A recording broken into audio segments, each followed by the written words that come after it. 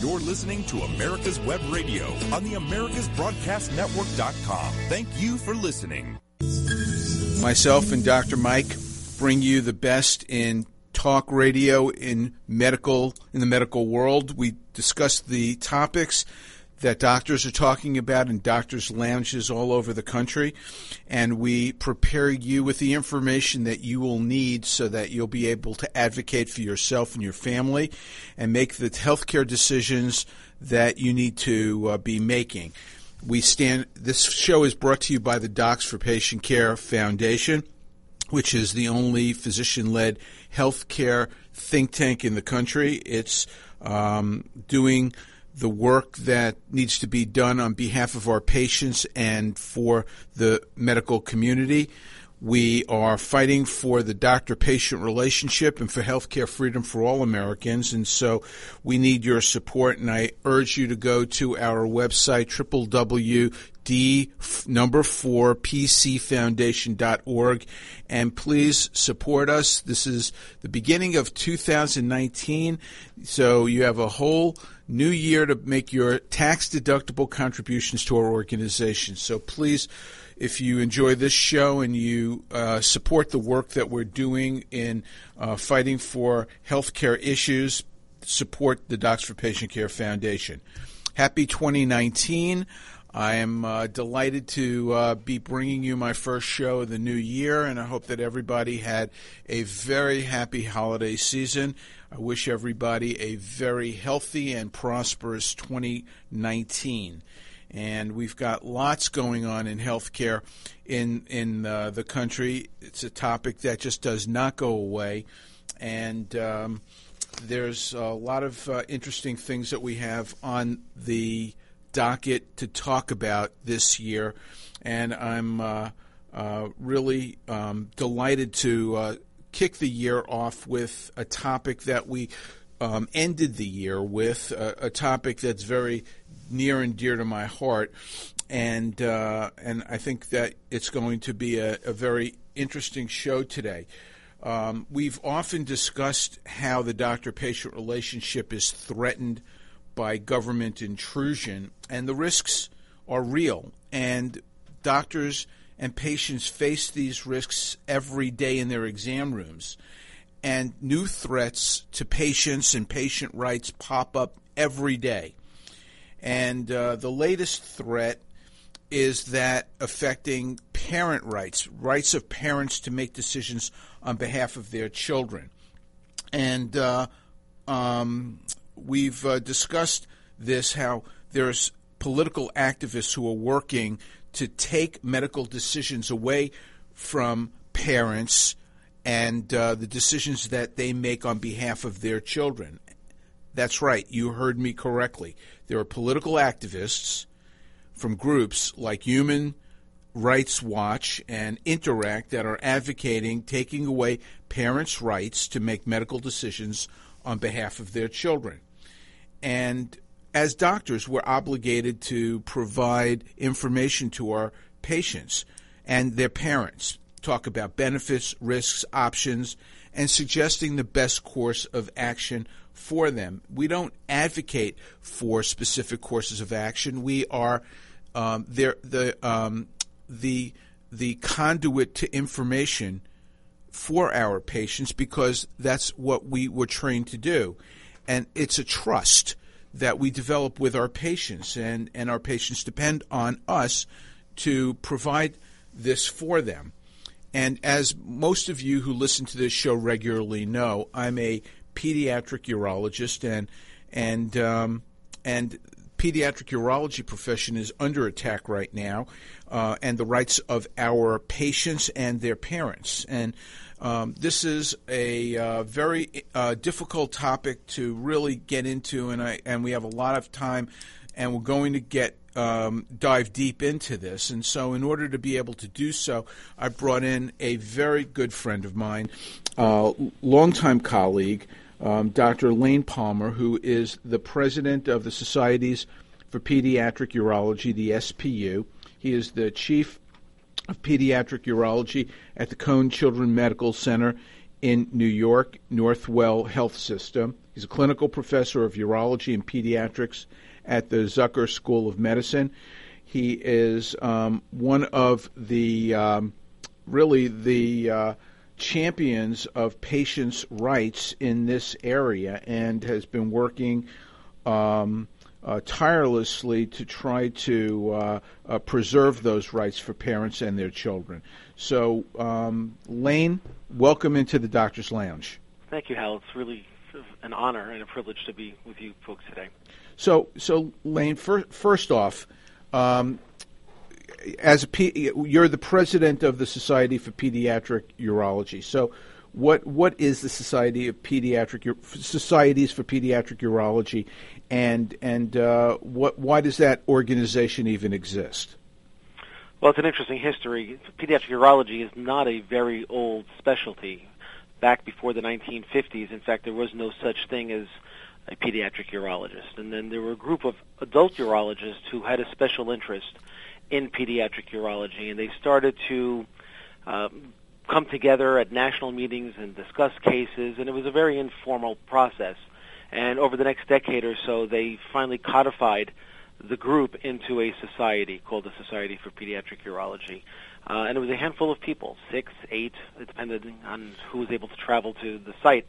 And they all brought interesting cases, and it was a field in its nascency. Nobody quite knew exactly what the right thing to do was for many of the cases. Even the things we consider today as mundane were up for discussion and debate, and I'm sure it would have been interesting to be a fly on the wall back then with this historical perspective. But over the years, pediatric urology has grown into really, as some people refer to it, the gem of urology, because we deal with issues such as those we're going to talk about today that are beyond the realm of what most adult urologists deal with. We also do intricate surgery, which is beyond the skill set of most adult urologists. So we're looked upon by our colleagues as really a special group of people. And the Society for Pediatric Urology has grown over time to become the largest single pediatric urology association. There are several smaller ones, but the SPU is now really the umbrella society for all of the pediatric urologic world. And our mission really is to encourage the study, improve the practice, and elevate the standards that advance pediatric urology and the care of patients who need pediatric urologists. So we now have well over 600 members in the SPU. We have a very vibrant educational arm. We have a very vibrant academic arm. I think our SPU meeting is really one of the better meetings around, and those who have visited who are not pediatric urologists have told us such. And now we've had to move into the advocacy world because of the issues that you alluded to and that we're going to discuss over the next hour. And this show is not just for physicians, although many physicians listen in. This show reaches many thousands of people who like to listen in and learn about medicine, healthcare, so the lay population. And so the SPU is really not just a society that represents the needs of doctors. It's an educational society. It's an international society. It brings in the best and brightest and the most up-to-date ideas and research to be able to advocate for the needs of the children. Absolutely. And as a field, this may be a generalization, but I think we pride ourselves on our ability to educate. It's really critical because many of the things that we care for, many other people have never even heard of or never saw a patient as such. And so parents don't necessarily have accurate resources. And before the Internet, they almost had no resources and depended on us to be able to explain many of the conditions or all of the conditions that their children have. It's not asthma, it's not diabetes, it's not cancer, thankfully. So these are things that most lay people know someone with, let alone have ever heard of it. But when you talk about many of the conditions we interact with, hypospadias, urachal anomalies, I mean, there are things here where the language is just completely unfamiliar to the lay person, and they depend on us to be able to explain in a very as clear a way as possible. And granted, it's hard to speak for everyone's ability to educate, but as a whole, we really do value and work on the ability to provide patients and their families with all the information that they need. So now we're going to get into a more sensitive area, and really why the SPU got into advocacy, and that is the whole issue of children who are born that don't look like boys or girls. And when you trained, this was considered a medical emergency, because back in the earlier days of pediatric urology, or even in the not so early, just maybe even 40 years ago, when a baby was born and the parents didn't know whether they were taking a boy or a girl home from the hospital, that was considered a medical emergency, and surgery and evaluations occurred back then, and surgery ensued, and things changed over time considerably. Why don't you get a little bit into that? I'm happy to. As we know, the world changes. The perspectives we have evolve over time as we gain more and more medical and social information. And so back 40 years ago, as you alluded to, when a baby was born and it wasn't quite clear what the nature of their genetics might be, and there may not be anything wrong with their genetics, it just wasn't clear, it was considered an emergency, and a group of folks, different medical specialists, would be called. Now, fortunately, back in those days, patients weren't rifled out of the hospital right after delivery, so there was a little bit of a luxury of time to be able to gather everyone together. But the pediatricians, the urologists, the endocrinologists, they would all come to the bedside and examine the patient, talk amongst themselves so that they would have a sense of what might be going on without having the all of the blood work yet, or any of the x-rays that would be required, and start to have a conversation with the family and to explain what they are seeing, what the questions are that they may have, and what it's going to take to be able to help make the determination from a genetic standpoint as to what their baby might be. And there was an urgency for people to gender assign, and we, as a field, never gender assign. That's not our goal. That's not our role. It's the family who, at the end of the day, makes a decision, or should be able to make the decision, as far as the gender of rearing. And so while even back then people were accused, or physicians were accused, of playing God and deciding what gender the child was going to be, there were recommendations in terms of technical ability. What can we do if what we're seeing is not going to match the gender that you're going to raise your baby? So there were significant limitations. And I think that may have played into the decision-making process back then. Fortunately, I'm not old enough to have been part of those decisions or conferences 40 years ago, but I know that that was part of the process.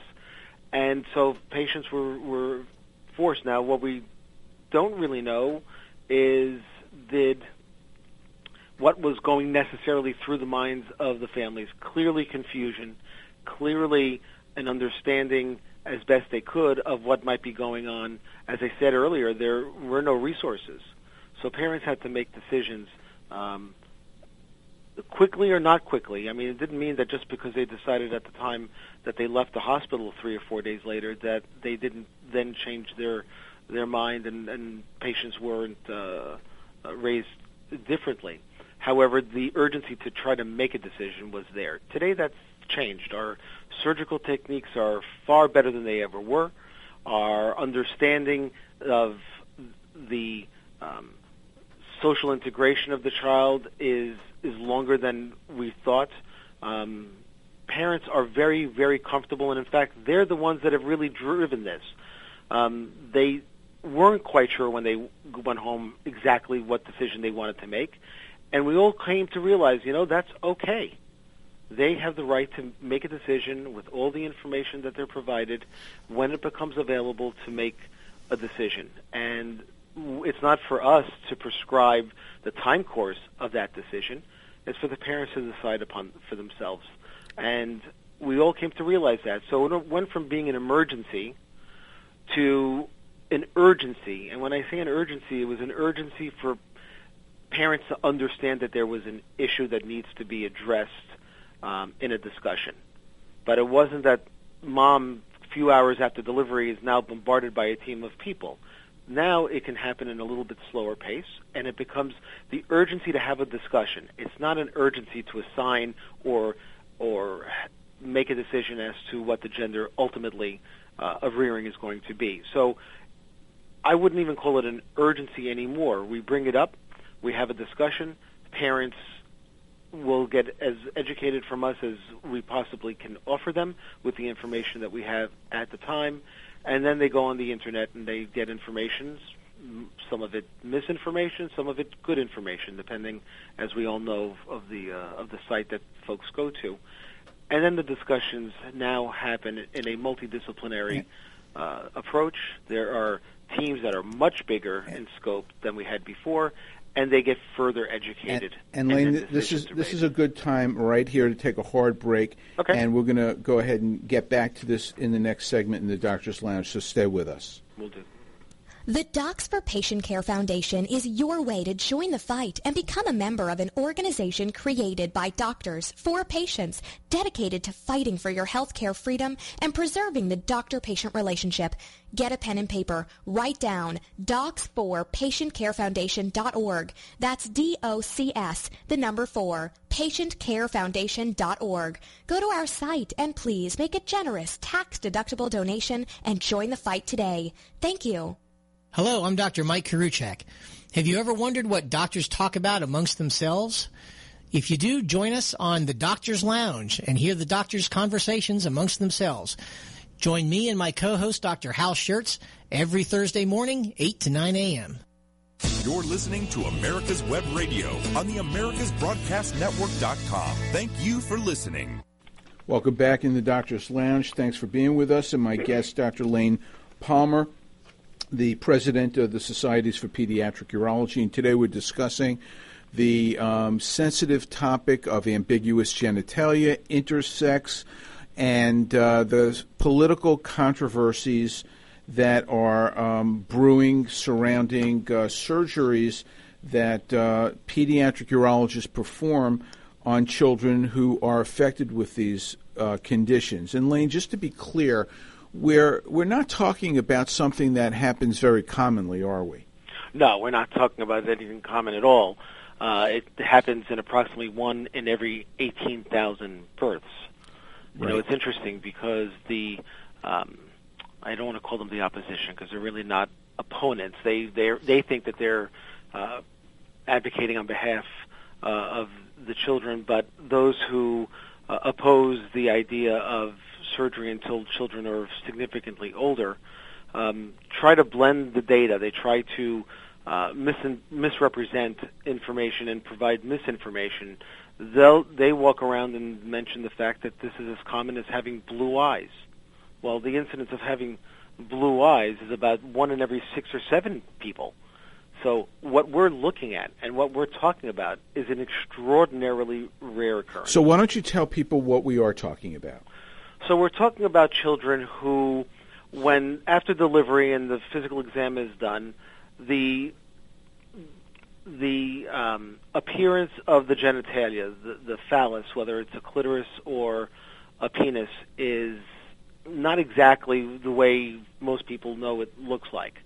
The hole where the urine passes from may be much lower on the area, on the penis rather. There may be significant curvature to the phallus. Instead of there being a urethra and a vaginal opening, there may just be a single opening. So there's a broad spectrum of diagnoses. There's a broad spectrum of what is seen, and there are lots of variants of normal. There are minor conditions, things such as as Core D. That's just a bend of the penis. Well, I guess if you're going to talk about, strictly speaking, atypical genitalia, that might fall into it. But there is no associated gender issues or gender identity issues with patients who have Core D. But in order to help make the numbers appear much more prevalent, all of this simple, conditions that are really not part of congenital intersex problems that affect the genitalia but do not affect in any way the way that a patient views himself from a gender standpoint. That is exactly right.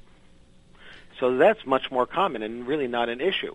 But what we're talking about is very uncommon, and it's easier to identify it today than we did before, only because there's so much better prenatal care, and most parents know, or if they don't know, the information is available as to what their karyotype, whether they're XX or XY.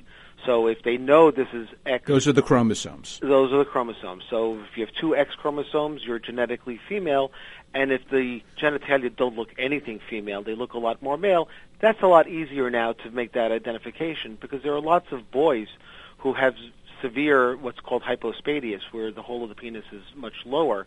And knowing that they're boys and they have a hypospadias, then they are far, far, far more likely to just be boys with a severe urethral problem, and it's not an intersex case. But the people who are advocating against genital surgery in infants and small babies or young children are trying to conflate these issues and put them all in one category, saying that no surgery on the genitalia should be performed until the child is able to either assent or consent, meaning that they either agree or they choose. That's correct. Now, whether that's a political strategy, because they know that if we're talking about something that needs surgery 400 or 500 times a year at the most, that there's not a lot of traction to be gained from that. But if you throw in all of these other diagnoses that are very commonly and rightfully operated on when their children are younger, then you create a much larger issue, far larger than what there really is in reality. And the data are very clear for all of these issues right now. We know there's clear data that doing these surgeries younger are better, and the satisfaction level among the patients is higher than if done later. And they may argue that the opposite as far as the intersex patient, but we know that all of those other patients, and you know it as well as I do, Hal, you do a hypospadias when the child is 6 months, the outcome is going to be far better than trying to do that when they're 16 years old for the first time. Absolutely. So Lane, where does this controversy come from on doing surgery on these children? In other words, why are there groups who are trying to get into the exam room and get between doctors and parents of children who have these problems and keep them from making decisions about surgeries that they wish their children to have? It's not new. This has been around for at least 20 years. When I came into practice, this issue just started to blossom.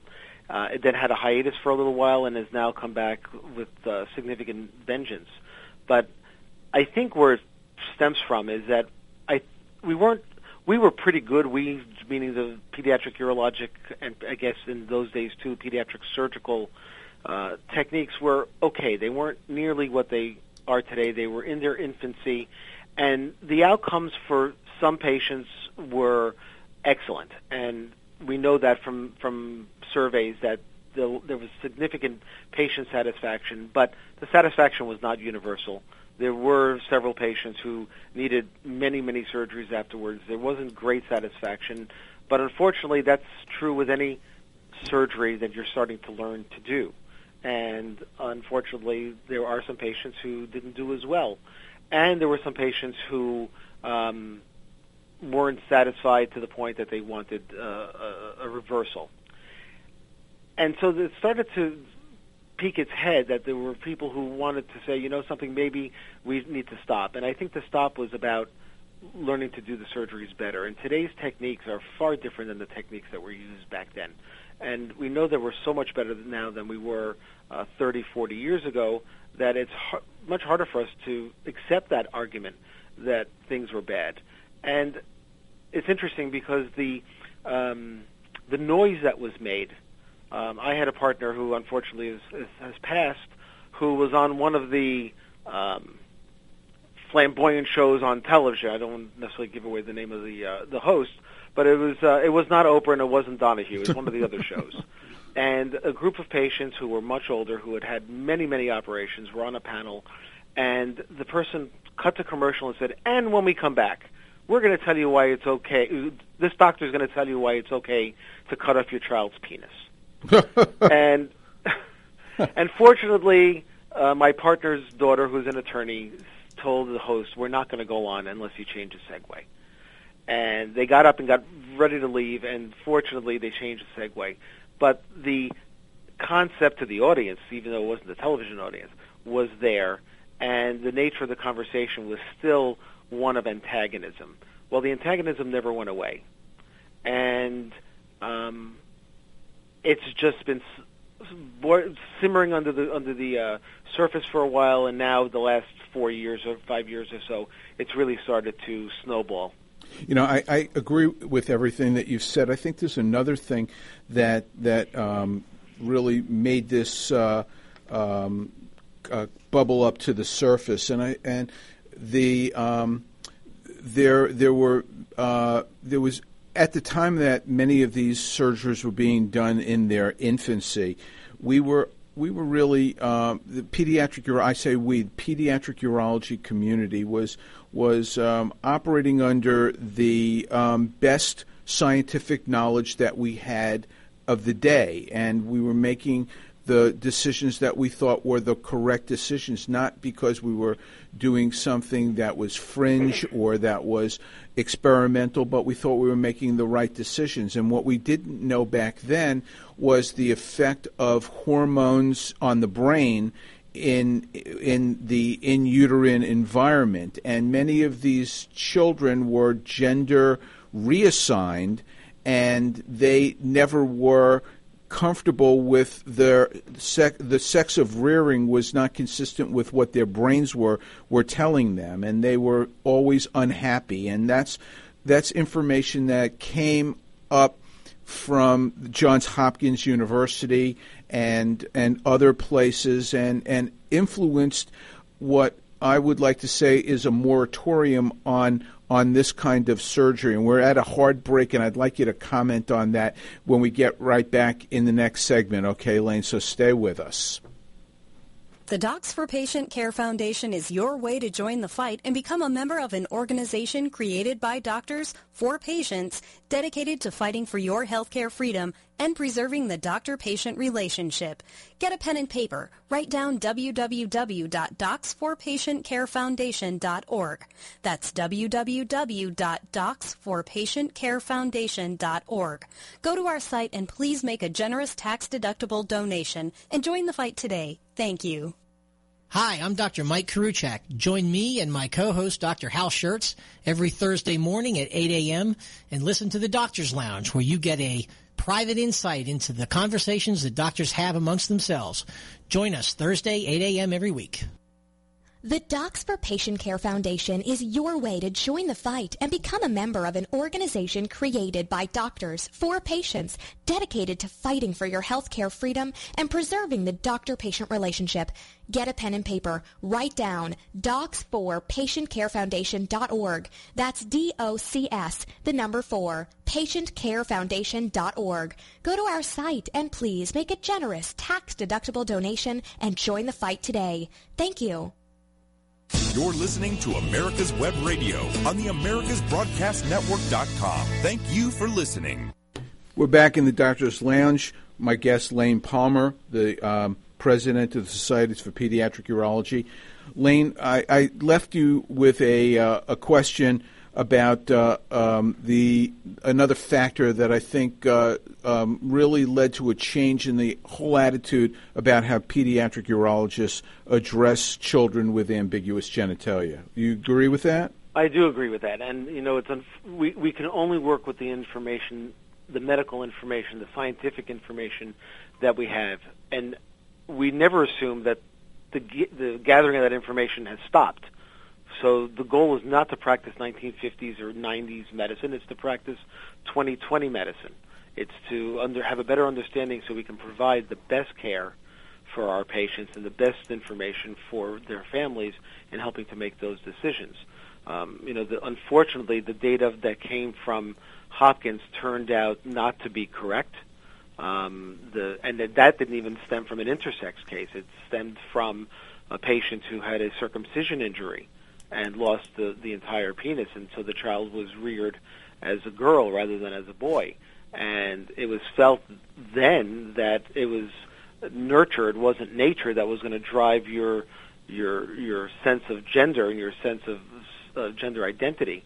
And we now know that that is not true, and it took a generation to understand that. So unfortunately, we're being assessed by the other side based on anachronistic historical perspective. So we shouldn't be gauged based on the 1950s. We should be gauged on what's present and what's current. So Lane, the other side, just to clarify what the conflict is right now, there are doctors like yourself, like me, who see children, and we are doing surgery on abnormal genitals that we have discussed with parents, and parents want us to perform surgery to make their children consistent with what their gender is, and boys who are boys to fix any problems, and girls who are girls the same. And there are people who are very much against that. Who are these people? They are patient advocates. They are essentially a group of patients or their family members who are of the mindset that the decision to do surgery should rest in the hands of the child, and that there would be no repercussions of being raised to whatever age, and that question is really is open right now. But if the age of consent is 18, let's use that for the moment. So someone would be raised with the ambiguity, and they make the presumption that there is no negative outcome of being raised with the ambiguity. We're not saying that there is definitely going to be a negative outcome psychologically of having ambiguity, but they're denying that there even would be such a bad outcome. So it's primarily a group of families, groups of patients, some who had bad outcomes, some of that original group that I alluded to before, and this has been picked up and endorsed by groups such as the Human Rights Watch. And so the latest assault on trying to interfere with parents' rights, and it's a parent rights issue.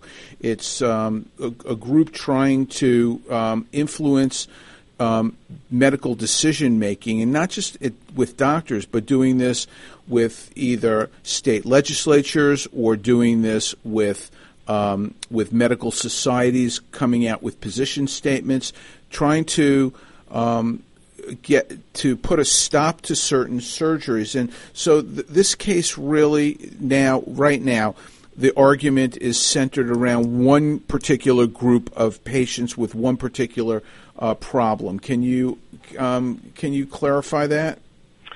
So the most common cause of intersex states or disorders of sex development is called congenital adrenal hyperplasia. or CAH. And CAH is there's a defect in one of several enzymes that's responsible for the production of steroids in your body. And the adrenal gland there are two of them, one that sits above each of the two kidneys. And in those circumstances, instead of making one particular type of steroid, the body will end up making much more testosterone. And yet, the impact of the testosterone is to make the genitalia look more male-like, in spite of what the genetics happen to be. And this is by far the most common. It accounts for about 90% of all intersex situations, not just genital atypia, as we mentioned before, because that's a very different. This would be a minor subset of genital atypia. So, among the CAH patients, the issue of future function is really not at hand. They have these women have uteruses, they have ovaries, they are able to carry pregnancies and deliver those pregnancies, and so the issue is first and foremost to medically make sure that that medicine is provided that helps to offset the enzyme problem. So there are medications that need to be taken for the lifetime so that patients are able to respond to stress, for example, that their sodium levels don't change. And then the second issue is what to do with the genitalia. And so CAH is by far the most important in terms of number of the conditions of CAH. And the CARES Foundation, that's CARES Foundation, is the advocacy group that parents go to that are run by parents for CAH. And the CAH population and the CARES Foundation is really in step with the thinking that we're talking about today, that parents have the right to make the decision. Parents have the right to all the information available and to know what information is not available, so that they individually as a family can make decisions as to whether or not their child will have surgery and when they're going to have surgery, if they're going to proceed with surgery. So thousands of children who have been affected by this condition over the years have undergone successful surgery, and I might add that in many cases this is not just a cosmetic issue or even a functional issue. It's a surgical medical issue that can affect their kidneys and their bladder, and they can become very sick if they don't have the proper surgery to correct the congenital abnormality. There is certainly a risk of urinary tract infection. There's risk of potential sepsis in someone who gets a very bad urinary tract infection. Obstruction. And obstruction as well. So there are several conditions that or outcomes that can happen if surgery doesn't happen. If nothing is done and people have the normal sexual urges that they may have, then if there's any sexual interaction in someone who has not had surgery, the negative impact is significant. And then in girls who are 12 or 13 who might not yet be able to assent to surgery, who start to menstruate, this can also become a medical emergency when they can't expel that blood. That is correct. So we have a situation where there's an advocacy group that is trying to keep parents from being able to go to urologists and have surgery done on their girls who are born with this very uncommon yet common problem that affects the way that their genitals are formed internally and externally. And so they have gone to extraordinary means to try to stop this surgery from happening, haven't they? Yes, they have. It's been a multi-pronged approach. They've, as you mentioned before, they've worked with several medical societies trying to impact a moratorium on surgery. They attempted this even at the level of the AMA, And fortunately, about a month or so ago, the AMA came out with a policy that advocates for full disclosure and for the ability of parents to have the right to make medical decisions for their children and for the children to be part of that decision-making to the extent possible. And clearly, that 12-year-old that you alluded to might have a very different impact on the decision than the nonverbal 6-month-old. So no one is advocating for carving out the child, and that's a misconception that is on the other side, that we're trying to exclude the child. We're not. There are children who come from overseas to this country and are seeking medical help, and they're well old enough to be able to impart their feelings on their bodies and their feelings as to whether or not something should be done for them. But the vast majority of children who have had this surgery are actually very happy, and in studies that have and I know every study can be criticized, but when they're asked about the timing of the surgery, whether they were happy to have this done when they were babies or would they have wanted to wait, the vast majority are overwhelmingly happy that they had it as a baby. That is correct. So what I'd like to get into next with you, Lane, is that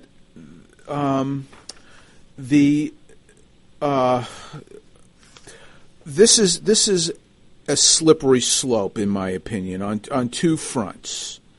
One is the fact that this is now being today it's children who have congenital adrenal hyperplasia and trying to stop genital surgery in them.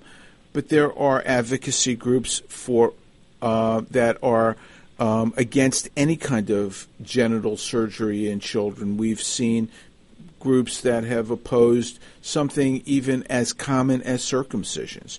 And so that's one slippery slope that I see happening if the people who are advocating against this prevail. The second is an even bigger issue, which is parental rights. And who has the right to come between... Let me say this a different way. Parents have rights to make decisions for their children. When does it become a point where they no longer have those rights? That, I agree with you, is the overriding question here. Parents have the right to make decisions for their children regarding their education and clearly of their medical care. And there's no public health issue. You know, if you didn't, there's the whole issue surrounding vaccinations, but there's a public health issue with having measles outbreaks because people weren't vaccinated, and we see the impact of that. But it is a slippery slope because once you've legislated, and there are legislative threats, we've fortunately been able to help prevent some of those threats, but there are real threats looming. I'm sure we'll get into that.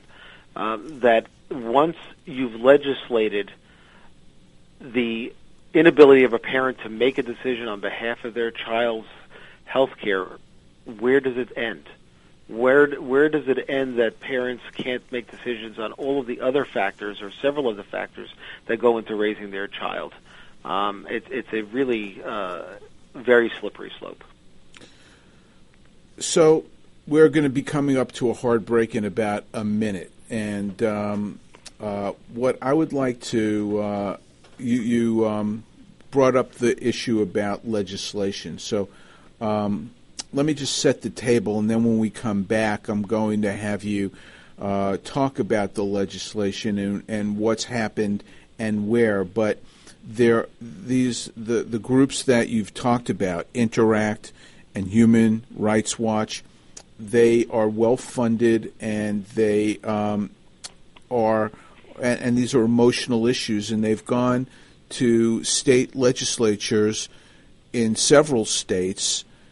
They are planning on doing it again in some states, and they've got other states in their sights moving forward. So I think we're at a hard break right now, and I want you to answer that specific question when we get to the last segment in the Doctor's Lounge.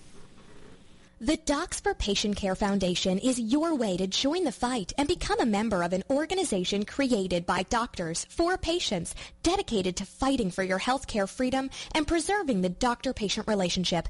Get a pen and paper. Write down docs4patientcarefoundation.org. That's DOCS, the number 4, patientcarefoundation.org. Go to our site and please make a generous tax-deductible donation and join the fight today.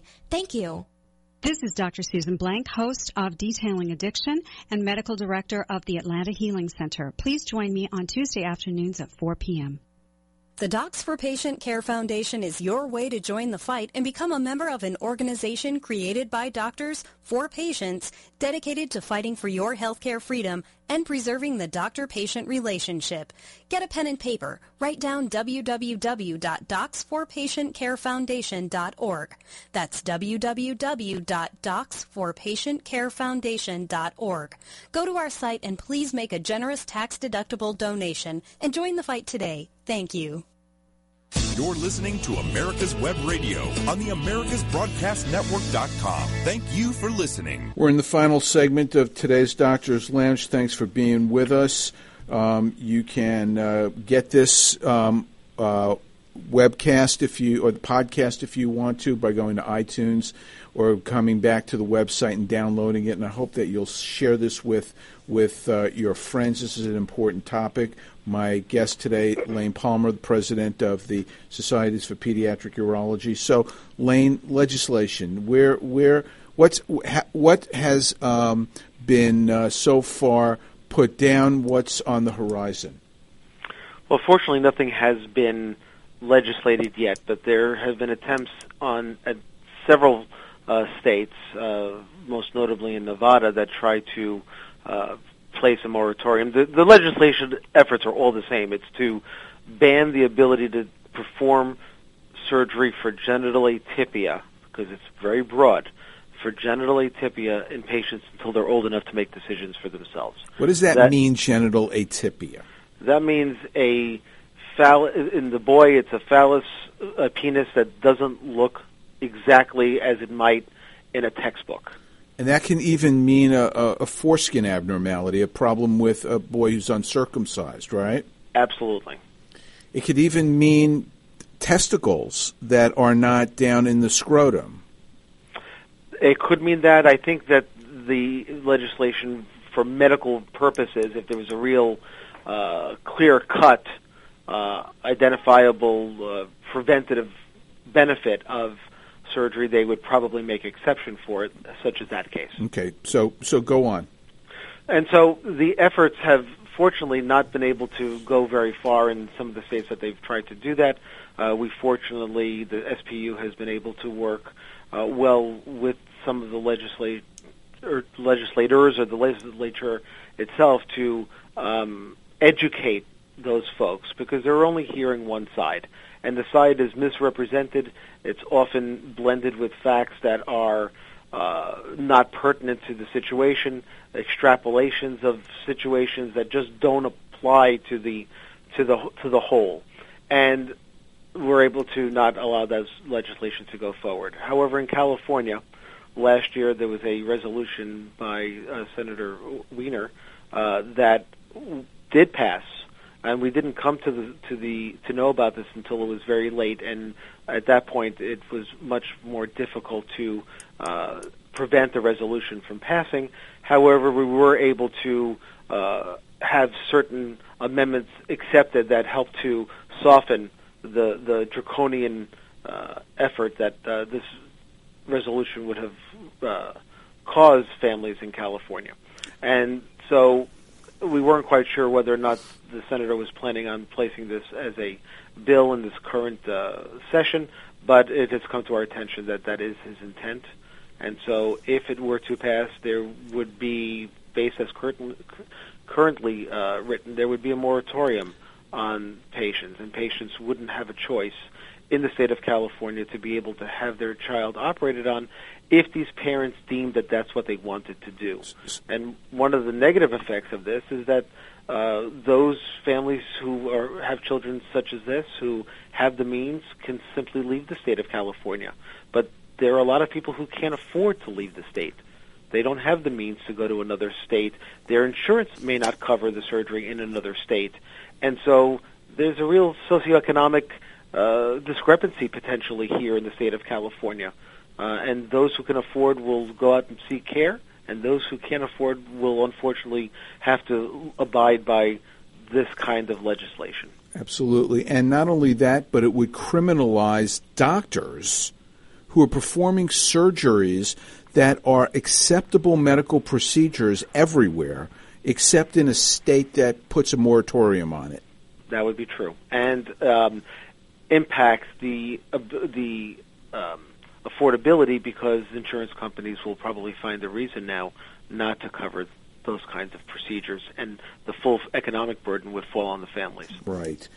Are there other states that are at risk for similar legislation?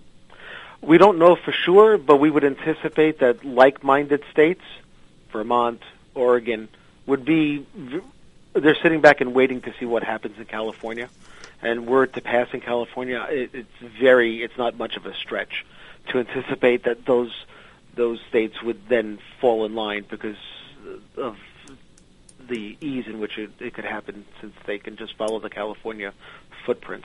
You know, we're running out of time, and I just want to touch on one last issue before we conclude, and that is the people who are trying to shut this down are they are just relentless, and they're just disingenuous, and the arguments that they make are emotional and unfair. And in one newspaper article, they compared people who do what we do, pediatric urologists, and the people who are doing this, to genital mutilators. And there really is such a thing as genital mutilation, female genital mutilation, which our specialty has stood up to. We identified it when it came to this country from abroad, and we have really been the group that has pointed this out and championed a fight against this. Why don't you expand on that a little bit? Well, Hal, you're spot on in terms of our role in trying to prevent or not allow this to happen. There's a significant difference between genital mutilation and what we're doing. In fact, I don't see the relationship at all, to be honest with you. The goal of those cultures, and again, it's not a very large number of people. However, the goal of the cultures is to prevent their women from being sexually active with anyone other than their potential spouse. And so if sexual activity could be made uncomfortable and less desirable, these women wouldn't seek extramarital affairs or free marital sexual activity. And so those surgeries are meant to cut the clitoris, create scarring, or even remove portions of the clitoris for the purposes of damaging the organ so that there's no sexual sensation. That is the explicit goal of those surgeries. Our goals are as far from that as you could express. That's not our goal.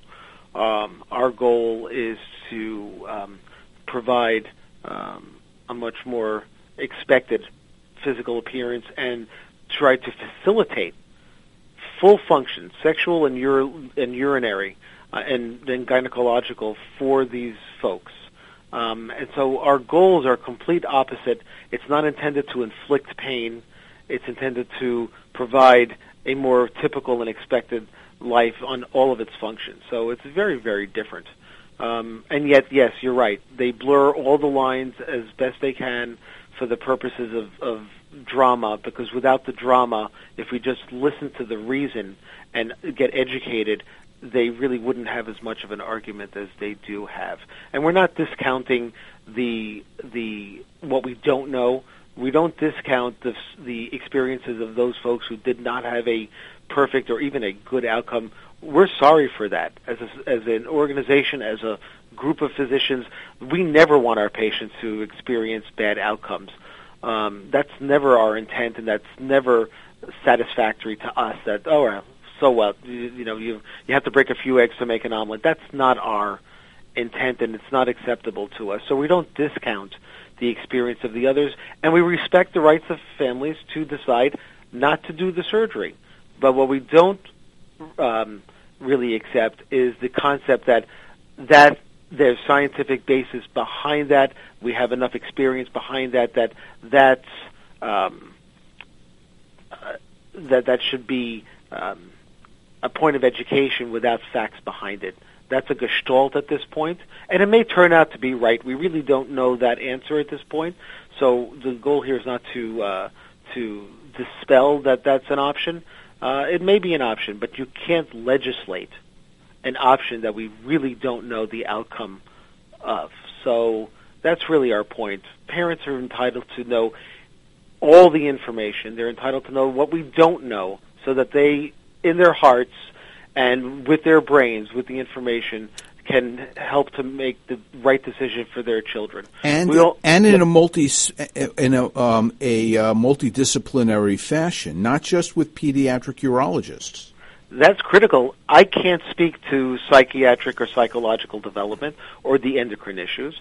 This is an extraordinarily complex problem that requires the experience and the brains of multiple folks. And the approach to these children started multidisciplinary, but should only be done in a multidisciplinary fashion with as an expansive group as possible, so that parents have the resources that they need to help make their decisions, not just a decision at first, but there are going to be other decisions that happen as the children grow up in terms of understanding their bodies and understanding their psychosocial development. Right. And so it's important that the team always be there, right, and that the team be there from the beginning.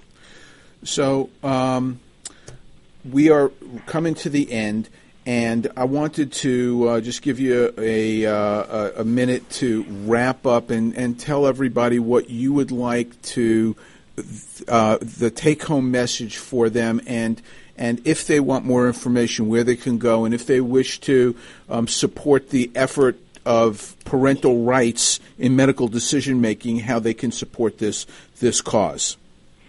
So in a nutshell, patients who have intersex states or disorders of sex development, DSD,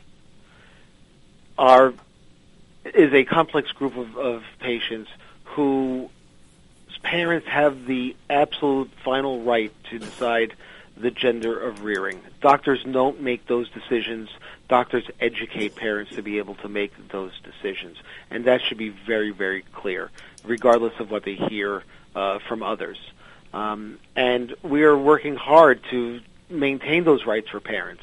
And there are other groups that are doing the same. So if folks want to read more about this or understand more about this, there are two sites I would recommend. The first and foremost, I think it's by far the best, is the CARES Foundation. And they're very educational, they're very passionate, and they understand the issues even better than we do, because they are the patients and the patient's family. And their website is CARES, C-A-R-S, foundation.org. They're very educated, they're very knowledgeable, they're very experienced. So that's a great place. The other would be our website, the SPU website, and that would be spuonline.org. Where there's information there for people to be educated on, and there's also a portal there for those who might want to contribute to our advocacy efforts. There are expenses, as we all know, in working with this. There's public relations costs, there's lobbyist costs, and we would appreciate anyone who is fighting for the rights of parents to maintain their right to make medical decisions for their children to help support our cause. We very much appreciate it. Lane, it's been my privilege and honor to have you on today, and I enjoyed our discussion and look forward to the good work that the SPU is doing and will do in the future. Thank you, Hal. Keep up the good work as well. This was terrific. Okay. Thank you. Thanks for being with us today in the Doctor's Lounge. You're listening to America's Web Radio on the AmericasBroadcastNetwork.com. Thank you for listening.